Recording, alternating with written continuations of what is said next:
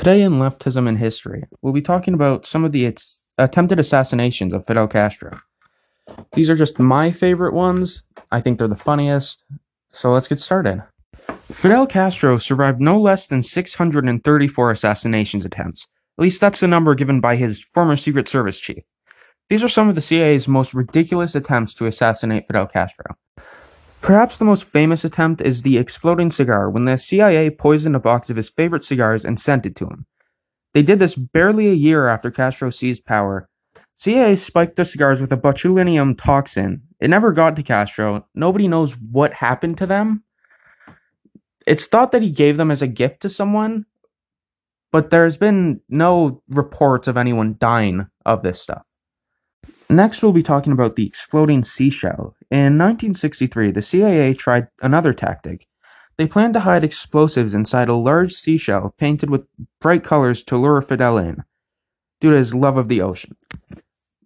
I think that this is maybe one of the stupidest things I've ever heard, because how are you just hoping that this guy will just find the seashell? There's a lot of water around Cuba, and just putting it there, hoping he goes scuba diving there, not very efficient, I think.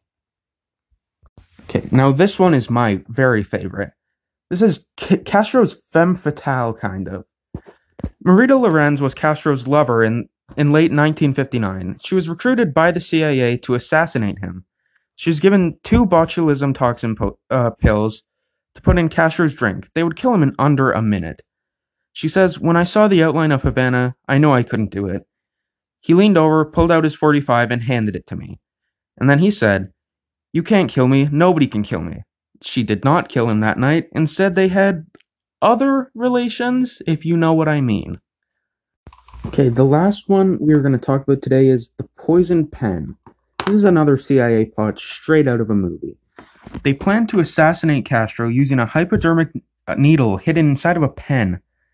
The needle was so fine nobody would ever even notice its insertion, according to the Church Committee. The pen was to be rigged with poison and inserted into Castro by a highly placed Cuban official. The official said that surely the CIA could come up with a more sophisticated plan, which evidently not. The official received the pen on the date of JFK's assassination. Bad timing. The event saw the CIA withdraw its support on the attempt, and the pen was never even brought to Cuba. So, that's all I have for you guys today. I think that if the CIA really wanted to kill this guy, they should have just shot him. Everyone knows that they hate socialists and all that. Not a huge secret. Not a huge secret that they overthrew a whole bunch of governments and all that stuff. I just think, who thought of this stuff?